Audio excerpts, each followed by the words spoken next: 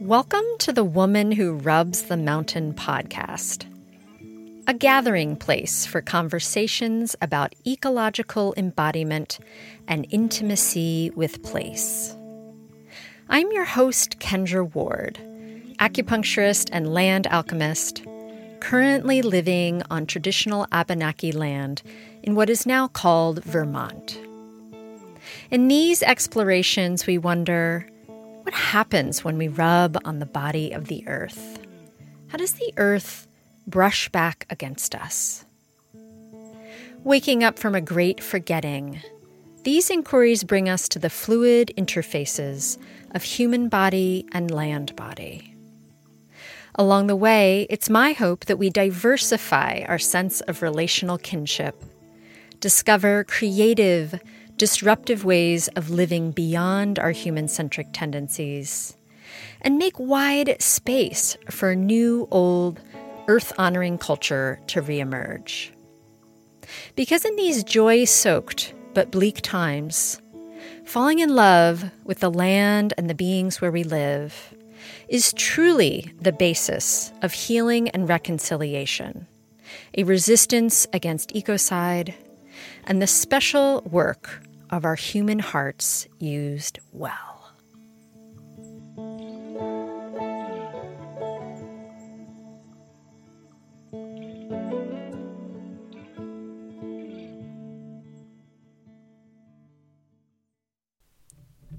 My conversation today is with the creator of Ecofluency, Saskia von Diest. Saskia consults, teaches, and facilitates workshops in nature communication. While she was completing her PhD in plant pathology in 2012, she happened to attend an animal communication workshop. And she talks about in her conversation how this just really changed everything for her. And it sparked an interest in how farmers use intuitive communication with nature to inform practical management decisions. So from 2014 to 2020, she held 2 postdoctoral fellowships investigating intuitive farming. Throughout her postdoctoral years, she further developed her own understanding and practice in communicating with trees, animals, land, nature spirits, and ancestors. She's also trained as a family constellations facilitator and in the way of the warrior healer. So with 14 years of experience in teaching and facilitating, Saskia's passion is creating opportunities for others to have their own experience personally with communicating with non-human nature. I think you're really going to enjoy our conversation and enjoy learning more about Ecofluency. Saskia is extremely eloquent and a fantastic teacher. She's very knowledgeable while also having this humbleness, this graciousness. And part of what makes her unique is just that she bridges this gap, with her background in academia, but that she also has this bravery, this creativity of spirit, the way that she brings forth her passion to help humans feel less lonely. So without further ado, here's our conversation. Welcome, everyone. Before we learn more about Saskia and Ecofluency, I'd love to just take a moment for us to give thanks and acknowledge the larger geographies, temporal and ever-changing, the big sacred intelligences that were here long before us and will be here long after us. The bodies and spirits of the mountains, the sky, the waterways, all of our local family that we don't just live with, but live in. So let us just take a moment to feel into and connect with the land wherever we are, allowing the old spirit and vast resonances to rise up into the room with us, into our hearts, into this conversation, into our stilling, our speaking, and are listening.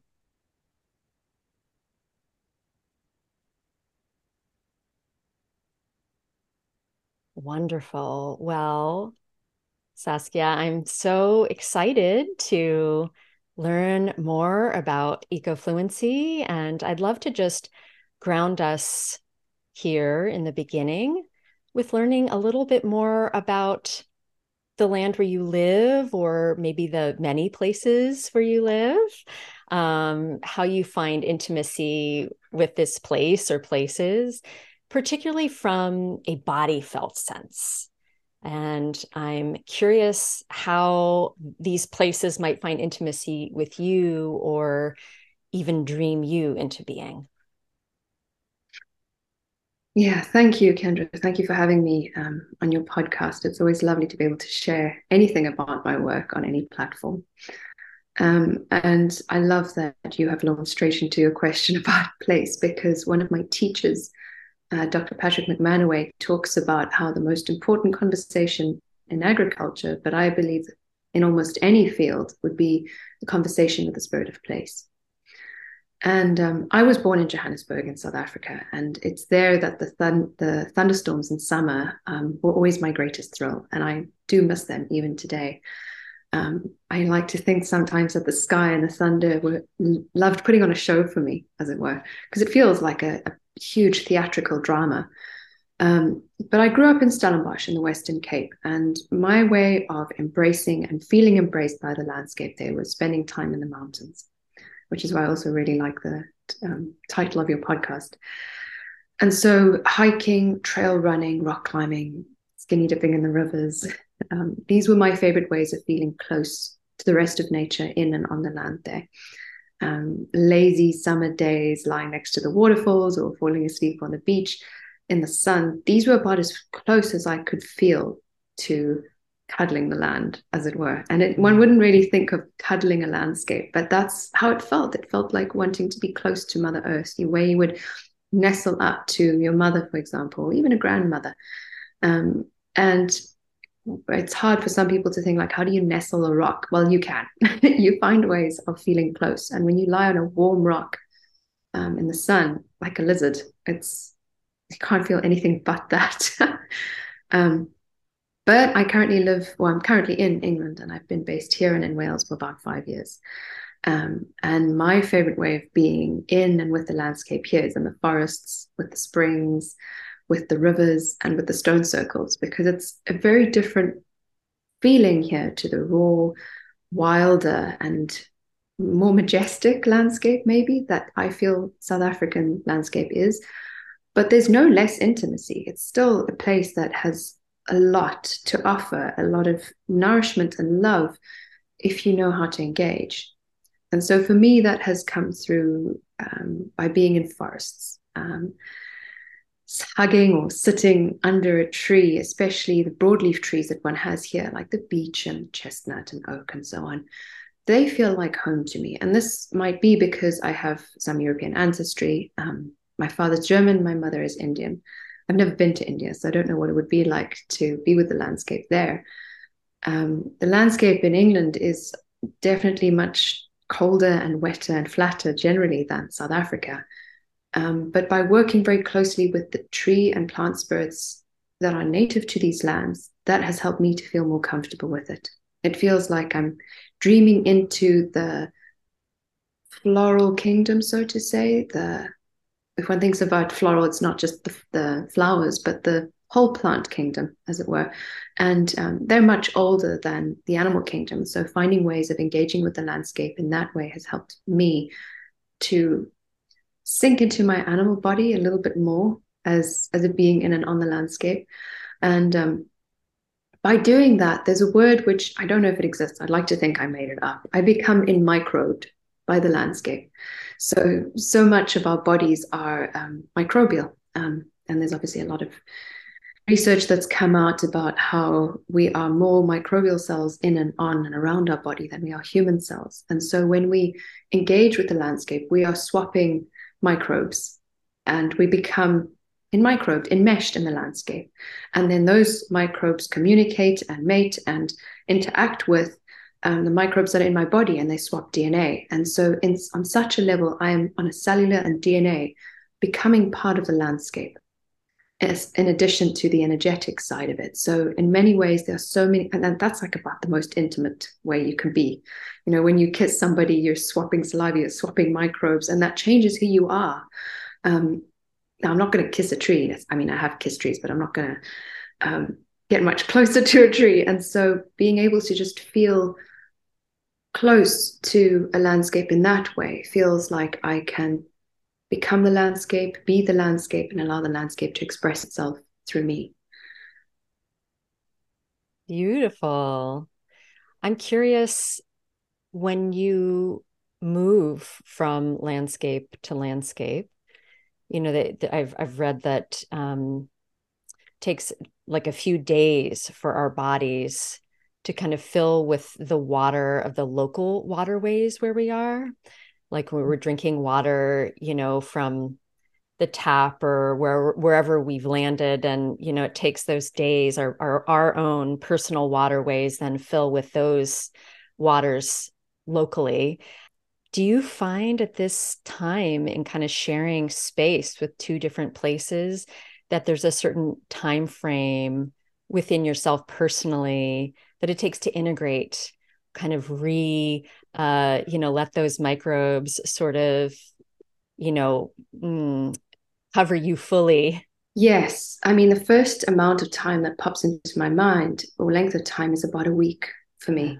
And that's not just for the microbes, but it's also so that I can feel that my soul, which doesn't travel probably at the same speed as an aeroplane, you know, it takes a bit longer to travel. Somebody once said to me that they feel like their soul cannot travel faster than a horse, because that's about as natural as what many of our ancestors felt was our pace. You know, it's a human pace. And so it takes me a few days to catch up with where I am, to land, and for my body to become used to the water, to the environmental frequencies, to the electromagnetics of the place. If I'm sleeping in a bed that's oriented in a different cardinal direction, for example, to what I'm used to, it feels like I have to recalibrate almost. So for a number of reasons, it feels like it takes a while to settle. And that can be sped up. You know, if you're greeting the spirit of place, if you are greeting the ancestors and the guardians of a place, it helps you to land more easily. Some places will take longer than others. We don't always necessarily ask for permission before we are in a place, but I think that if we had a habit of doing so, our transitions might become easier. And also, generally, just eating food from that place that is grown there, eating something wild, a herb, little dandelion leaf, or a little bit of clover, or something that is edible, that's, you know, non-poisonous, helps us to also imbibe the energies of that landscape through the plant, through the food. So it's finding different ways of being in a place, becoming part of that landscape, even if it is just temporary. It feels like it's a fuller, deeper way of relating with our environment, and therefore with ourselves, because how we treat and how we engage with the outer landscape has a lot to do with how we engage and treat our inner landscape. Well, I'm really curious to hear a little bit more about your studies and background in plant pathology and how this moved into plant communication. I studied agriculture because at the time, I initially wanted to study medicine because I wanted to help people, you know, save people's lives and improve their health. And then shortly, I got into medicine, and shortly before the university courses started, I actually changed my degree entirely to agriculture. And initially, I was going to study soil science because I thought, you know, many of the problems that we face in health start in the soil. If our nutrition is going to be poor, then everything from there is going to have a knock-on effect. But then the way they were teaching soil science at the university was, forgive the pun, terribly dry and boring. And so I thought, no, I'm not doing this. And then I thought, okay, agriculture in general is the largest interface that we as a species have with the rest of nature. It's the largest industry in the world. Second is the fashion industry. And that's going to be based on agriculture because of the fibers and the textiles. And so I studied plant pathology because half of the food grown worldwide is eaten by pests or beings who are considered to be pests and pathogens before it even reaches the market. And so initially I studied plant pathology because I wanted to reduce those losses, to reduce poverty. And I say losses in inverted commas because it's loss to humans, but it's still nourishing other life on Earth. And so this will speak to a little bit what we might get to about, you know, how we consider other beings and boundaries and the perception of how we understand each other and ourselves. Anyway, so back to plant pathology. During my PhD, I came across animal communication. I heard about it at a friend's birthday party, and it struck me because I really liked the idea of being able to communicate with the rest of nature on a telepathic level, on a level that was independent of time and distance and space. And so the idea intrigued me because as a child, I had watched cartoons and seen movies like Marvel comic movies. Maybe not as a child, but throughout my childhood, I'd watched stories and read stories about how superheroes could do this. And so I thought, what? Me? No, I could never do that. But the person at the party who was talking about this shared so many stories. I thought, well, maybe there's something to this. And so about a year later, I gathered the courage to go and attend an animal communication workshop. And it was astounding how in a weekend workshop with approximately 35 or 40 other people, complete strangers, everybody had the same experience of being able to send and receive messages on a telepathic level. And that information that we received was accurate. We could validate it. And so that changed everything for me. That was the beginning of the rest of my life. It was the single biggest turning point in my life that I can still track to this date. And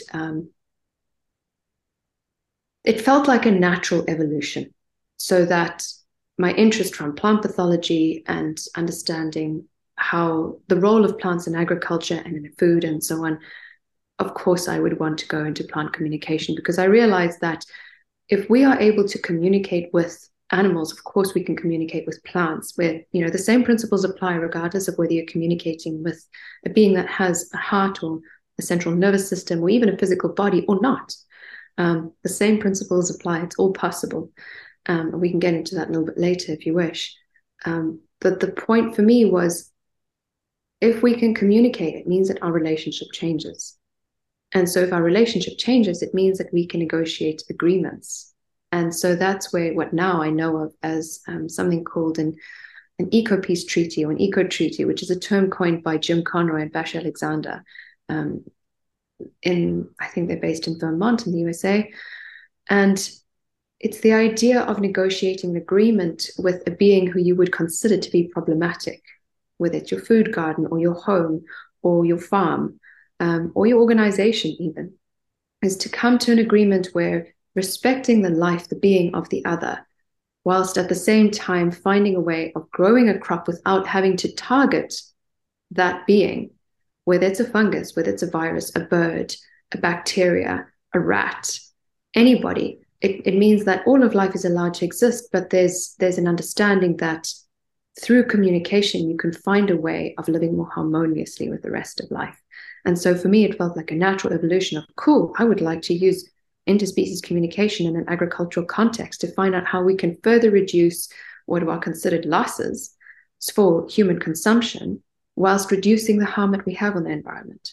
Because my PhD was about that. It was reducing harmful pesticides or fungicides that would be used to control a particular apple disease. And I thought, if we could ask the fungus to reduce the damage that it causes, or maybe ask it to stay to only one part of the orchard, that would make a massive difference. So that's how my interest in plant communication came about. And it's grown over the years to become also about personal development, not only about agriculture. And this will maybe speak to something that we get onto later, is around how the healing of the human is probably the biggest work that we have in this world, not healing the earth herself, because all of the damage that comes towards the rest of nature starts with the damage that we've caused to ourselves. Hurt people, hurt people. I am curious what it's been like in terms of the shift from something that feels a little bit more measurable, I guess, more culturally legitimate or scientific according to sort of the mainstream, and switching to something that maybe is a little bit harder to measure or quantify. And last night I came across this quote from Frank Herbert. Quote, deep in the human unconscious is a pervasive need for a logical universe that makes sense. But the real universe is always one step beyond logic. So I'm just curious to hear it, from your heart, what that shift has, if that's been challenging in some ways, whether it be like the people around you or just in the collective or culture, what that's been like for you. Well, it's been impactful on a personal as well as a professional level, and in terms of an internal personal level, not just interpersonal with relationships. I was engaged at the time of learning about nature communication during my PhD, and that relationship fell apart largely because I became too weird. Thankfully, I really wanted to speak about my experiences with animal communication and how it was real. And people would ask me, well, where's the proof? And I said, well, I can prove it. It's not in terms of scientific papers. I didn't know about the research that was done yet. It was hard to find research on that. And at the time, there was relatively little. But I said, we can get validated information from animals we know nothing about. That in itself should be proof. And people were loath or reluctant to even take that idea on board because it threatened their worldview. And when you start to threaten somebody's worldview, they get defensive or they get offensive. Mm-hmm. And that was often the case with people around me. Fortunately, there were many open-minded individuals that I came across, including within the university where I was studying. And so that's why I was able to do 2 postdoctoral research fellowships, because there were open-minded scientists who could see that the changes that are needed in the world require more innovative thinking, including like Professor Kluter, who was at the time the vice rector of the university in innovation and research, said, the only way we're going to know where the line between possible and impossible lies is by venturing into the impossible. And that was like, wow, you are so spot on. Such a broad thinking individual. And it's to him that I owe the fact that I even had the postdoc to begin with. And so it was a mixture of having to start with a whole year of people being quite close to it, to suddenly moving into different circles, and then people being very open to it, including interviewing farmers who were using nature communication as part of their everyday decision-making and farm management. And then I met the struggle. So it felt like there was a pendulum swinging back and forth in a way. Then I would hit the struggle in terms of having to interact with the rest of the scientific community and try and publish about my work, where it would meet a wall. There were a number of journals who just wouldn't even entertain the idea, regardless of any kind of evidence that I would have found that this is real and that it's helpful. They just said it's beyond the scope of the journal. But I believe that it was largely because it threatened the worldview, not just of themselves, but of science, which they believed, like Dr. Rupert Sheldrake talks about scientism being comparative to a religion. And so I thought, okay, well, I'm going to stop hitting my head against a brick wall. Well, that's what it felt like. And I left academia, and that was about 2 years ago. Just over 2 years ago. And I founded Ecofluency. And I decided I've become less interested in how it works and more interested in that it works and that it can be helpful for people on an everyday practical level.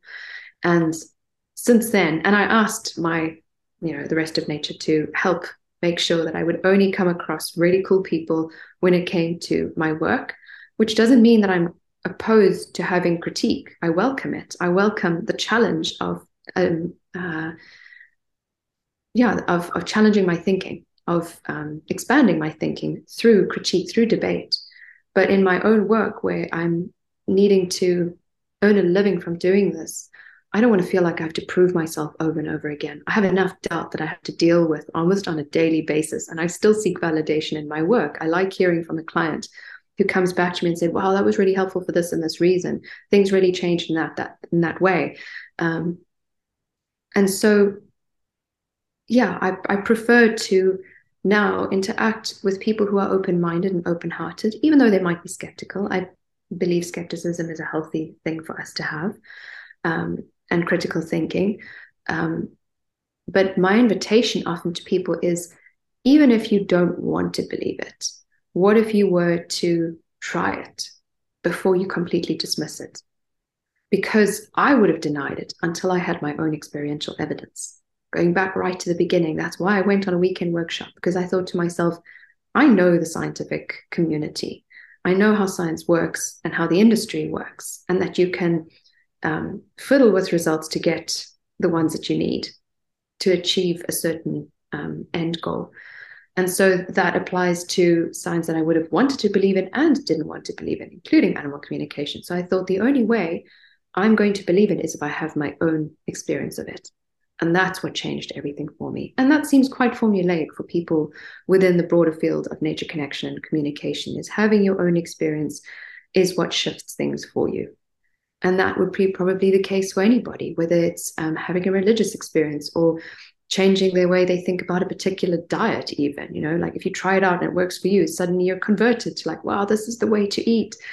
And so it doesn't mean that we need to blindly accept what another person means, or that we need to only be going by what feels right to us. I believe that working with nature communication complements our logic. So yes, the universe might exist beyond the logical boundary, but it doesn't mean that the logical boundary is not helpful. I like to go first into I like to explore a situation intuitively before it even ideally happens. So what I'll do, to give you an example, is I co-create all of my work with the rest of nature. So I'll sit with my spirit team, my council, and I'll ask, what is the best way to go about this and this? For example, like setting up a new course, how much to charge for it or not to charge, what content needs to be included. And then I will logically look at, does that make sense? So I'm not giving over the responsibility of how I make decisions. If anything, I'm complementing it, and I'd like to think that it becomes a more holistic process because I'm taking in more information into account that my logical process would not be able to take into account or even access.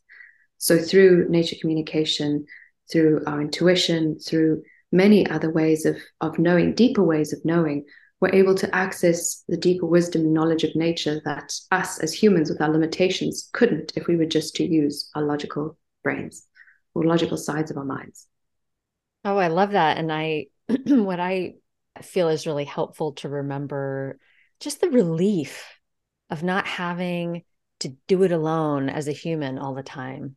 Like that there's so much longing to help out from the land spirits and just all everyone around us, that we just don't remember to ask for help or to engage. But what a relief to let go of our human willing, our will, using our will alone to make things happen, but instead to really sink into the help that's everywhere and wanting to come forward. So I completely agree. There's another mentor of mine who unfortunately passed away a number of years ago, Dan Schreiber.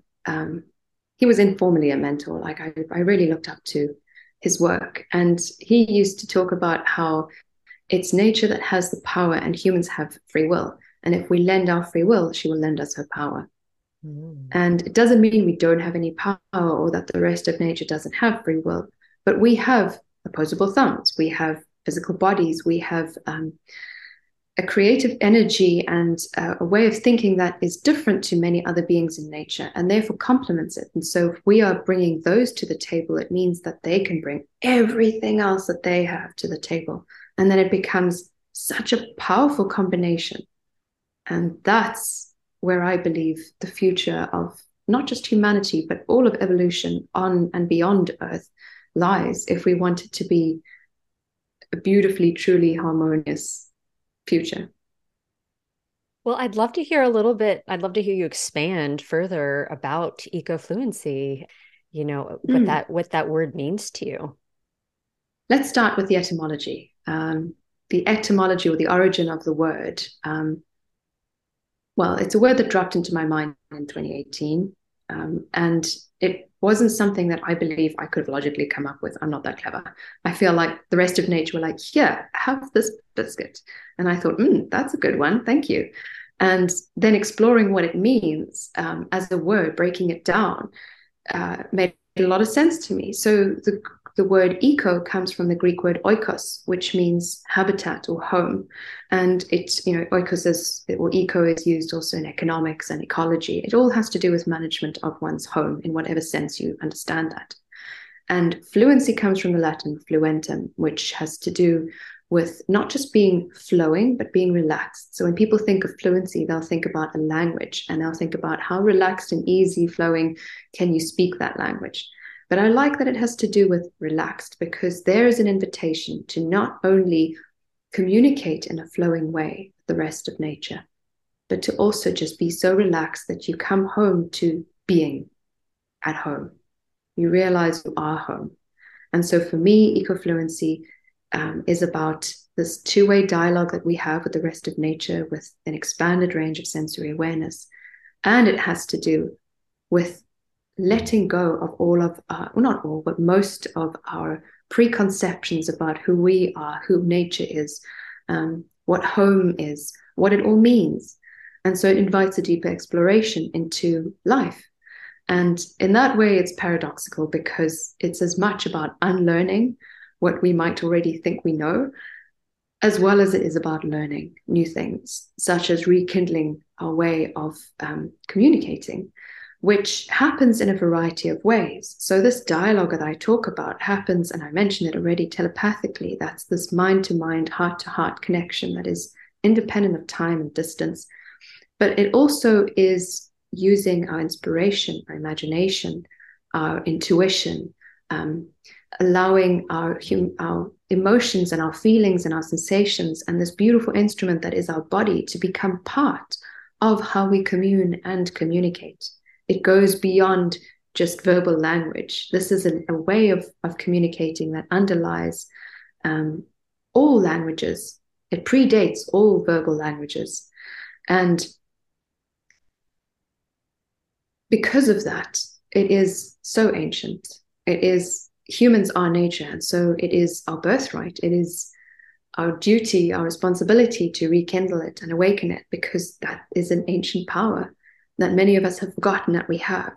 And so my goal with Ecofluency, which is both the word that I use to describe nature communication, it's just one of the latest iterations for something that is so ancient.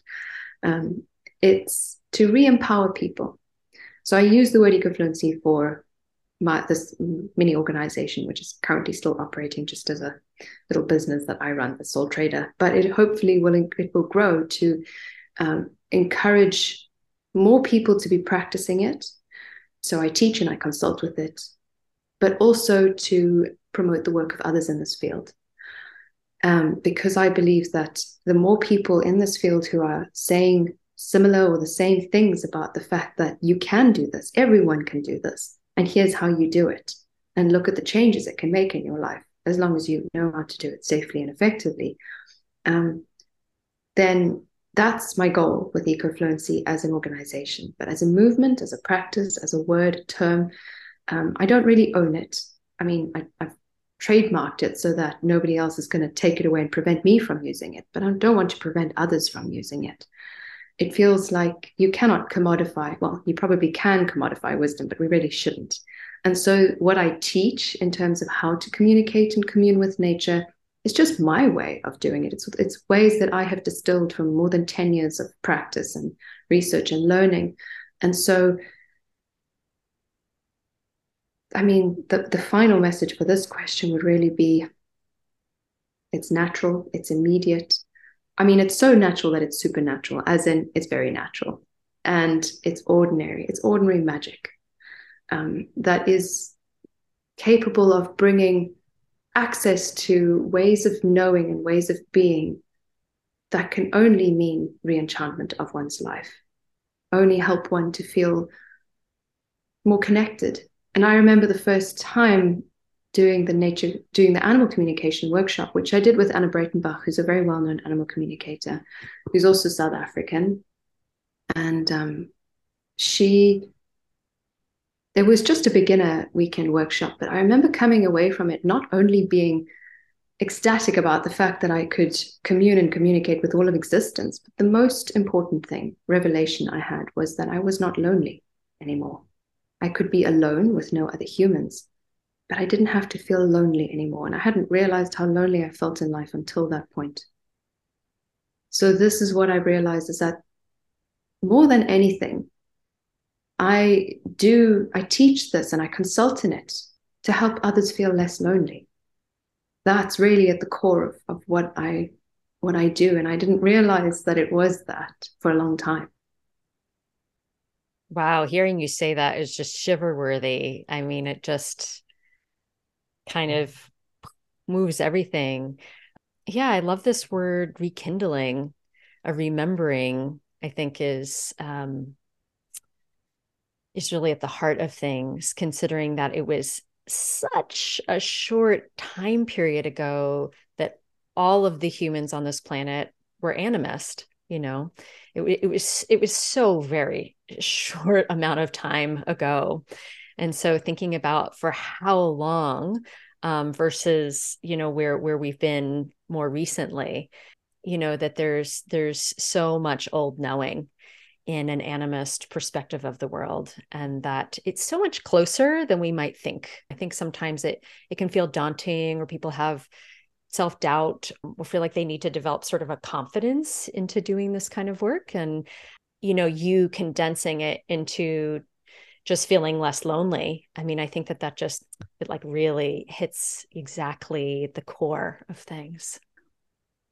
Thank you for pointing that out. I mean, one thing I realized, and this kind of goes back to when I think about those people whose worldview felt threatened when I talked about nature communication in any form. And I should have maybe made it clearer. When I talk about nature communication, I'm talking about communication with any aspect of nature. Nature is the life that we know about here on Earth, but it is also beyond the Earth, and it's beyond the physical realm. So you can communicate with plants, with animals, with microbes, with insects, with nature spirits, with planets, with the Earth herself, with our microbiome. That's really the limitation, is our imagination. That's the only, our imagination is the only boundary, only limitation to what is possible in terms of communication. And our ancestors, of course, very worthy work to do that. And when I think about how those people who felt threatened, why that maybe was, it has to do with the fact that most people's worldview, which is based on this paradigm of the Western reductionist, positivist science ontology, this way of believing in the way that the world is, what it does is gives humans power. And so by threatening the worldview, you're threatening the power dynamic that we have over the rest of nature with that worldview. And people don't like giving up power, because who are you without that? But power is lonely. You ask anybody in a leadership position, whether it's a politician or whether it's the top of a corporation, it's difficult, it's lonely, it's a lot of pressure, a monarch even. And I'd like to believe that, yeah, you might feel that that's what you want, but is it what you need? Probably not. As humans, we seek connection. We need connection from a nervous system regulation standpoint, from an evolutionary standpoint. Setting ourselves apart, you're not going to get very far. And so for me, it felt a little bit like power dynamics were what was standing in the way of people taking on the idea of nature communication very often. That makes a lot of sense. And of course it's happening on a very unconscious level, I think, for most people, what we're just raised up into in terms of our ways of thinking about our place in the world. So, yeah. Mm-hmm. Yeah. And what I also like that you brought up is this animist perspective. And so you might have spoken about it with other guests on your podcast. So forgive me if this is just additional. But for those listeners who don't know what animism is, my understanding of it is as a worldview, it's believing that every single aspect of the universe is conscious. So everything is animated.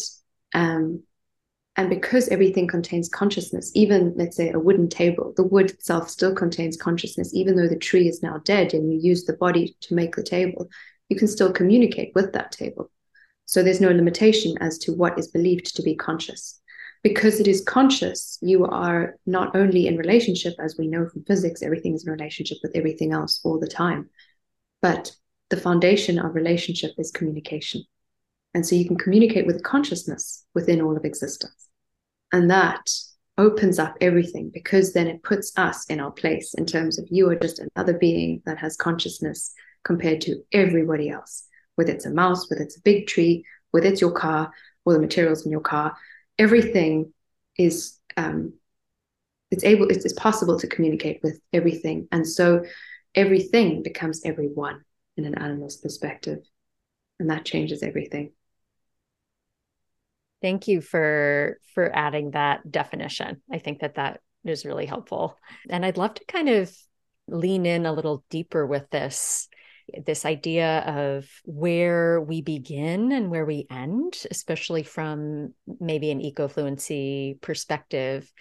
American psychologist James Hillman is known for having talked about having a psyche the size of the earth, where he really was investigating this question of where's the me, where does the me begin and end, and where does other begin and end, and what would happen if humans made less cuts, like less separations between themselves and the rest of the living world. So I mean, I feel this, even you've talked about this all along in different ways, even in the beginning when you talked about cuddling with the mountains or cuddling with the stones. I think that is taking away the cut, taking away the separation and just leaning in different ways. But yeah, just love to hear any other thoughts you have about that. I love this question. And for me, it feels like there is no clear-cut answer. I'd like to believe that it's just an ongoing exploration. Firstly, I want to mention that I think it's important that we acknowledge that we do have a self, an individuality that can be defined. But what becomes most interesting is how you define that boundary. Like you said, on one hand, one could say that we are the earth herself because our bodies are made from the matter of the earth, and therefore our psyche can be the size of the earth, as Hillman said, or even bigger than that. And that is true. You could just define your boundary as the whole earth. On the other hand, one could say that your body is an earth itself, with the microbial and other etheric beings that live in and on and around you being your inhabitants. Okay, so you're a little mini earth. And the atmosphere immediately around your body is the boundary of that so-called planet. And that could also be true. But if we begin to expand our perception of self and boundaries and ecosystems to include the unseen, whether it's on a microbial level or whether it's on an energetic level, then we start to understand that the ecosystem of ourselves and of our bodies starts to overlap with everyone we come into contact with, and everyone who has been and everyone who will be. So let's start with the fact that microbes are everywhere. Our teeth, our skin, our gut, the food that we eat, the door handles, the air, soil, water, glaciers, the bottom of the ocean, the meteorites, other planets and ecosystem, they're everywhere. And even there's a university in Tennessee that discovered that fungi exist in the gut of newborns at birth, meaning that it's possible that even fungal DNA and even live fungi can cross the placenta from mother to fetus as a normal part of pregnancy, which completely goes against this idea of the placenta and of the amniotic fluid being sterile. It starts to be like, oh, wow, actually, we are so much more than humans. We already know that there's something like between 10 and 100 times or more number of microbial cells in and on and around our human bodies than there are human cells. So we have far more microbial DNA going on around us than we even know. And that's important because it's thanks to viruses that we even have mammalian birth, as Dr. Zach Bush describes. And so the same is true for other animals, for trees, for landscapes. So when we communicate with the rest of nature, are we communicating with only that animal or their whole ecosystem on a telepathic level? Who's really the being with whom we're dialing into? Or are we simply communicating with other aspects of ourselves if we think of the animals, the trees, as also being extensions of ourselves and of the earth, and vice versa? It's so hard to differentiate. And for me, it just feels like an expansion of the concept rather than a changing of the concept. And what becomes quite fun for me is if we expand ourselves, our perception of ourselves, to the unseen on an energetic level. Because then we start to include our connections to other realms, to dimensions. And then our ecosystems become even larger and more complex. So from an ancestral perspective, for example, we are continuous with our family members who have died and who are alive today. We have this connection on a DNA level and on a frequency level that's going to affect us, whether we like it or not, whether we believe in it or not. And a method like family constellations, for example, can help us to explore the dynamics and the patterns that exist within us and within our families. And there's a lot of research that's been done into that. But aside from family ancestry, we also pick up on energies and even entities from people and environments we interact with, both physically and simply by being in proximity to them. And many people are aware of this. And this is, for example, where the idea of energetic clearings comes in, which is also something that I do, but I don't advertise that widely. So I will do psychic surgery. I've been trained by the founders of plant consciousness to remove any toxic energies and entities from people's field that might block them being able to be themselves more clearly, however they want to define self, for their own spiritual evolution, for example, and well-being. And so, people are aware of this. When you walk into a church or a graveyard or a battle site or anywhere, a hospital even, you can feel how on an energetic level something doesn't maybe feel right at times. And so by taking that into account, we start to be like, actually, we are more than the physical, if we want to take that idea on. And then that non-physical side shifts as much as the physical side might change. As we age, our bodies change. But on an energetic level, it can change even quicker and more dramatically. And every single human has a team of energetic beings who look after them. And the same is true for all of life in the universe. Some people might call them guardian angels or spirit allies or guides. And it doesn't really matter what one's worldview is or belief system. I've found that across the board, they do exist for everyone. So the question then comes in, when we are communicating with another being, are we also communicating with that whole team of energetic counterparts when we engage in dialogue? Or are we just communicating with one of those beings, or just with the human, and the rest of those counterparts are acting as spokespeople or counsel behind them?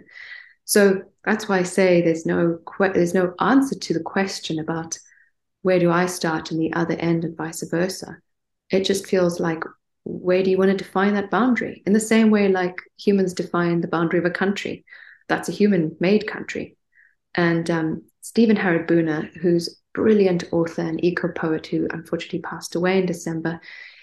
In one of his books, I can't remember which one it was, right at the beginning, he talks about how when you use science, for example, to measure the size of a country, you're using the outer boundary to delineate where's that boundary, and then you can measure the area within that boundary. But how accurate has that have to be? Do you do that from a zoomed out, sort of Google Earth perspective, or do you zoom into every single rock around the coastline? What is your definition of boundary? And do you include then also the lichen or the moss or the kelp, the barnacles that exist on those coastal boundaries? Like how detailed do you want to go? And the same is going to be true with us. Where is the boundary and how do you define that boundary? And I think it's important that we do acknowledge that we have boundaries, but that those are multi-layered and are far more complex. And keeping that in mind when communicating, not only with the rest of nature, but with other humans, becomes important, because then we realize you are not communicating with just your partner, with your work colleague, with your friend. You are communicating with parts of them that they might not even know that exist. We are communicating with the parts of them that evolved, or the parts of them that are stuck in wounding that they might have inherited through ancestral trauma or trauma that they've lived through in their lives, or in other lives, if that's something that is included in one's worldview. And so it becomes such a big exploration of where do I start in the other ends. But it's an important one to bear in mind, even if you never get an answer. It brings more compassion. It means that we are able to have more meaningful conversations in a way, but mostly compassion. I have to say that the level of serendipity right now, I just happen to have this book right here, The Secret Teachings. I'm holding it up right now, The Secret Teachings of Plants, which is the book that you just referenced. Oh my gosh. Wow. I know. Talk about, being in sync here.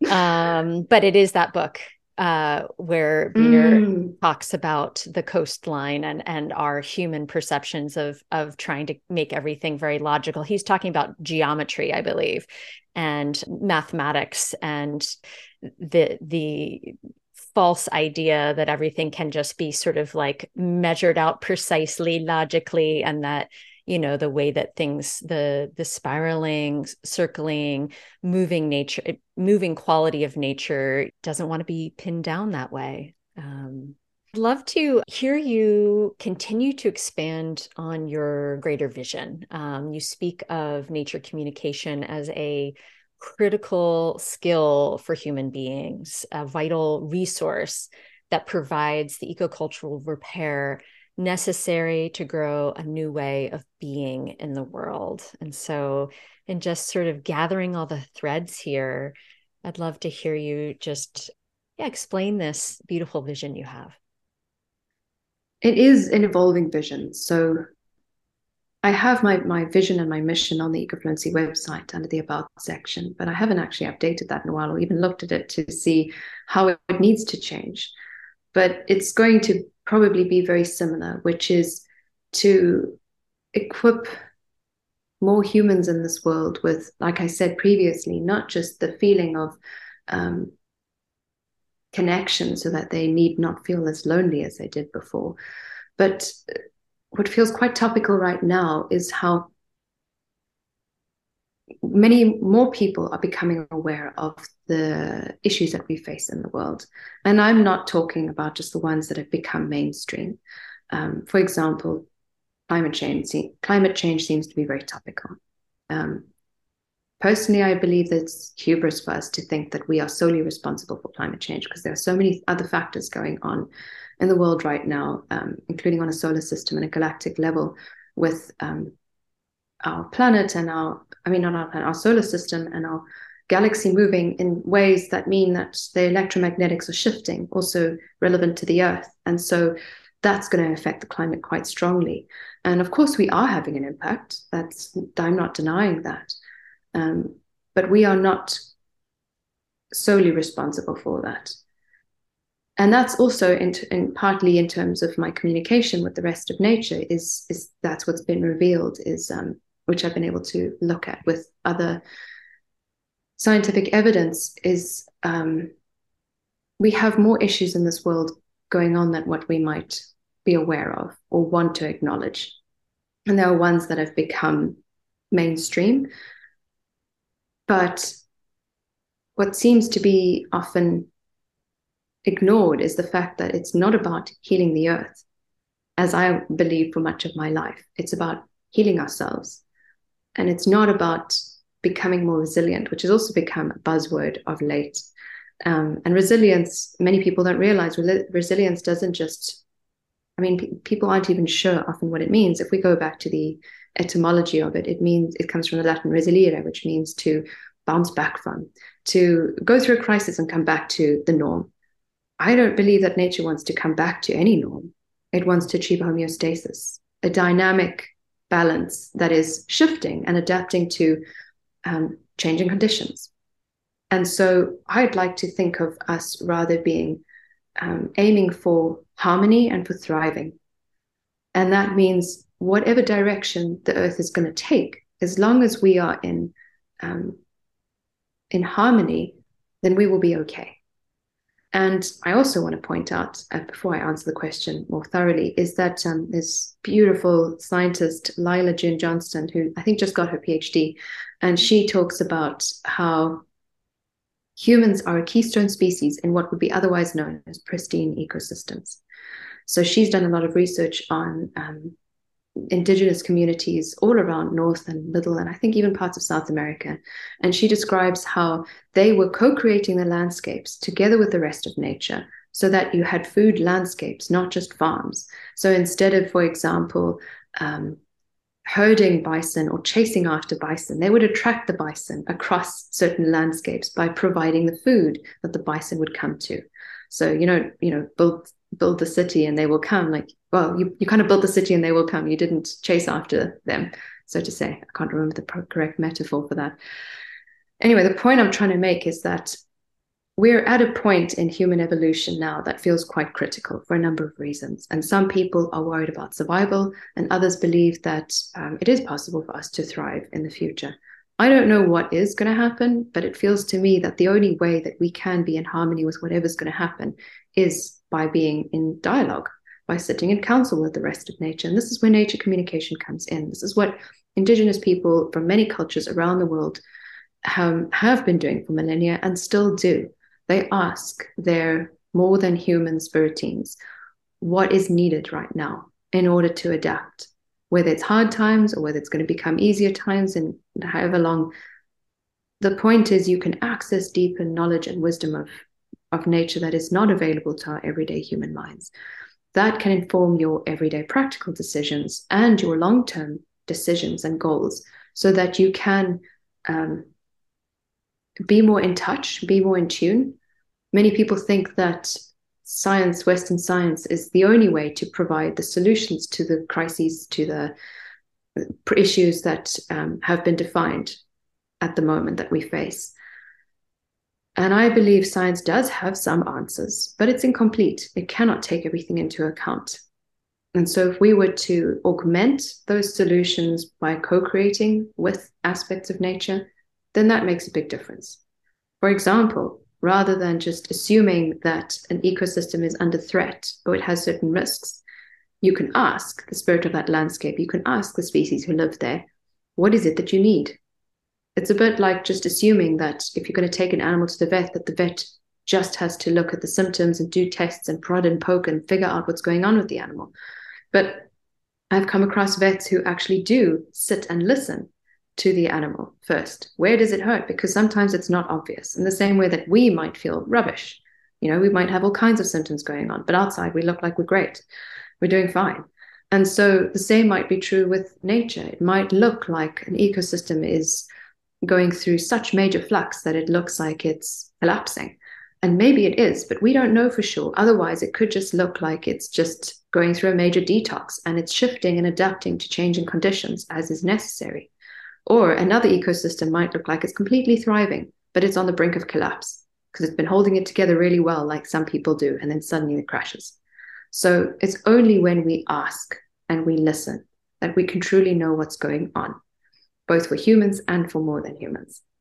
And this is where I believe that Ecofluency, as a concept, not just the organization, I don't think Ecofluency as the organization is the answer to it, but nature communication as practiced by myself, by people I've taught, by other people in the field, by indigenous people, by practitioners of any kind who use nature communication in their everyday work, that this is the answer that I think many of us are waiting for. Oh, thank you so much. I really appreciate, I can feel how you're sort of regularly updating, like regularly feeling into how that's evolving over time. So there's a lot of wisdom in that. And I'm wondering if there are any offerings that you have, or I know that you're ongoingly teaching, if there's anything that you wanted to highlight in this moment as we come to a close. Yeah, so I think what I mentioned is that I still teach and I consult in nature communication for individuals and groups and organizations. And my consultations continue around my teaching events. And the teaching happens online and in person. Tomorrow, actually, is the start of the Twin Trail program that's run by Embakum here in the UK. And I'm co-facilitating on this. That's a 7 month program, or maybe it's not 7 months, maybe it's shorter now. It's that is both online and residential. And the purpose of this program is to support people in navigating both inner and outer landscapes. So there are other facilitators, Mac McCartney, who's the founder of Embercombe, Tuba Kirhan, who also works at Embercombe and is a beautiful facilitator, and Dr. Stephen Harding, who is one of the lecturers at the Schumacher College, also in Devon. And so I'm bringing the nature communication aspect to this because the idea is to live a life of more reciprocity, to start understanding what are the gifts that you have, how to find those in the inner landscape and bring them to the outer landscape, and to find more ways of living in joy and in harmony.